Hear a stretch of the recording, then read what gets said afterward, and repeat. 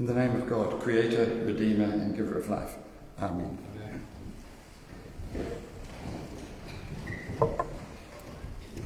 I have a very red left eye. Actually, Stephen hit me just before the service. I'm joking. Just so you don't need to worry about it or be distracted by it. It's just that I get a red eye from time to time. I can see just as well, and it all goes away in time. So just wanted to explain that. I visited Jerusalem twice, and each time I've been in awe of it. The old city oozes history that often makes European capitals and other historic places seem young by comparison. It is the cradle of Judaism and Christianity, and part of the cradle of Islam.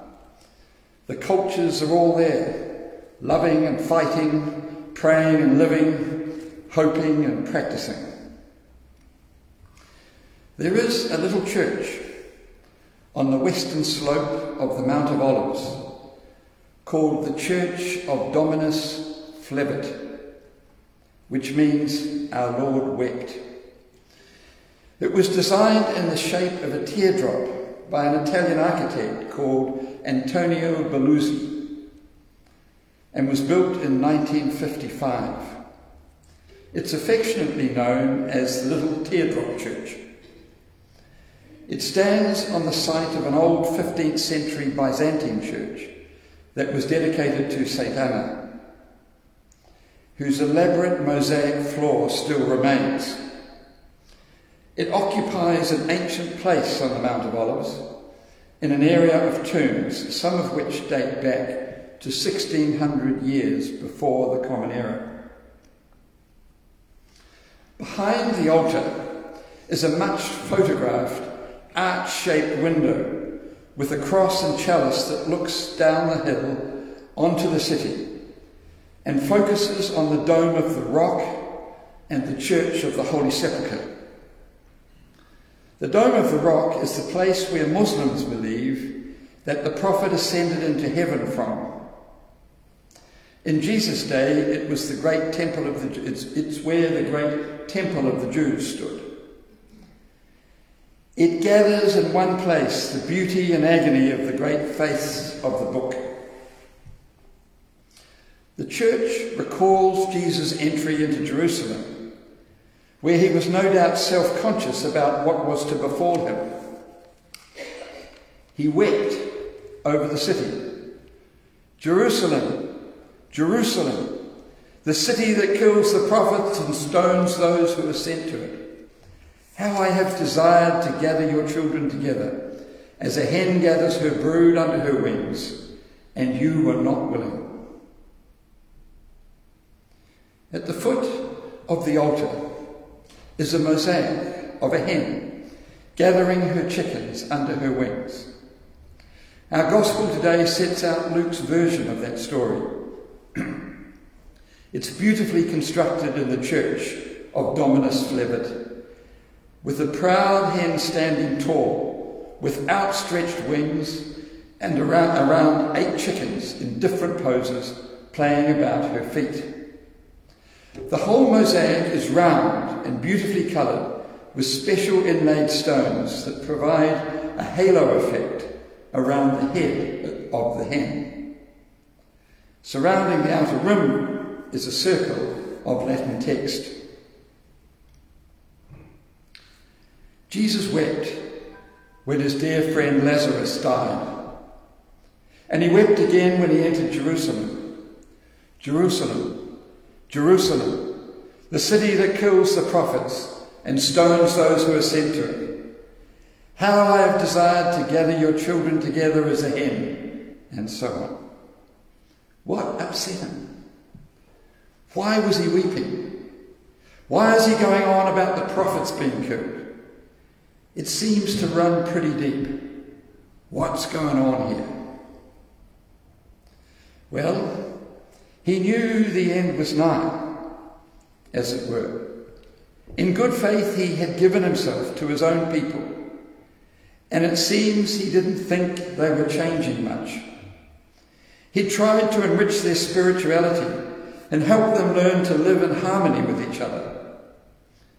He taught people how to pray simply and easily.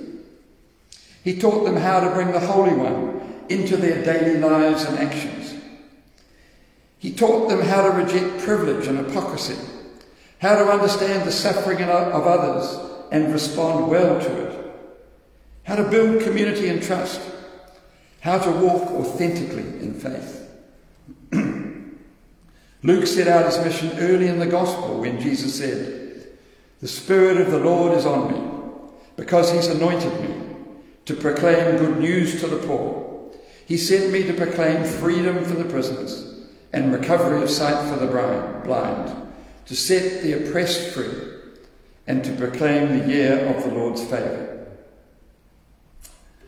I think he wept because he felt so many didn't understand. So many were indifferent.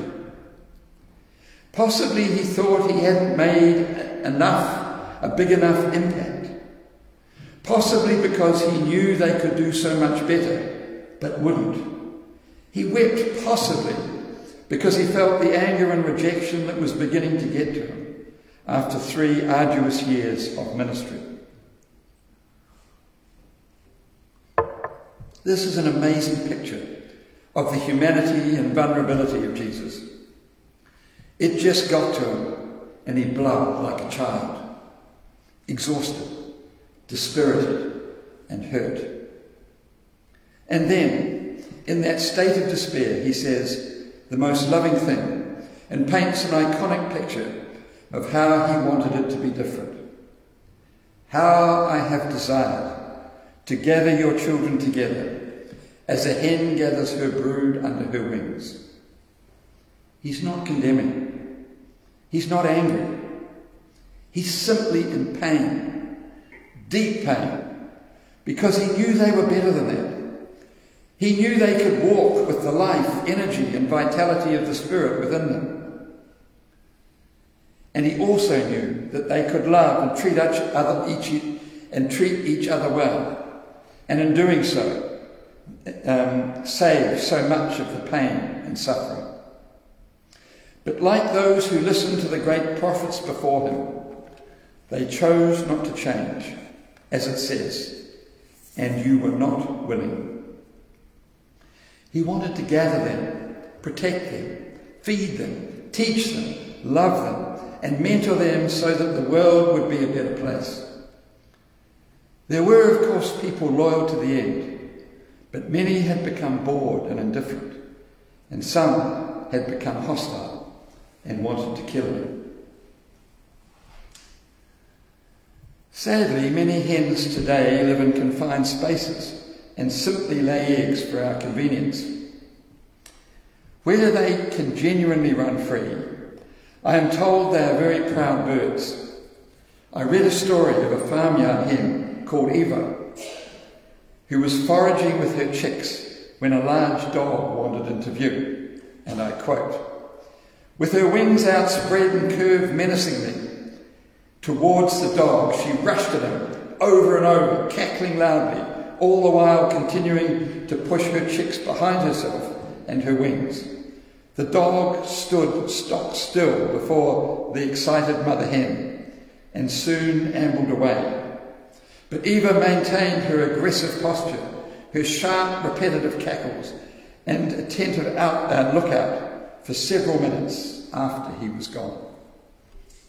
Now that's a real hen, charging forward repetitively, cackling loudly, while at the same time she's pushing her chicks back and those same wings she has protected them under.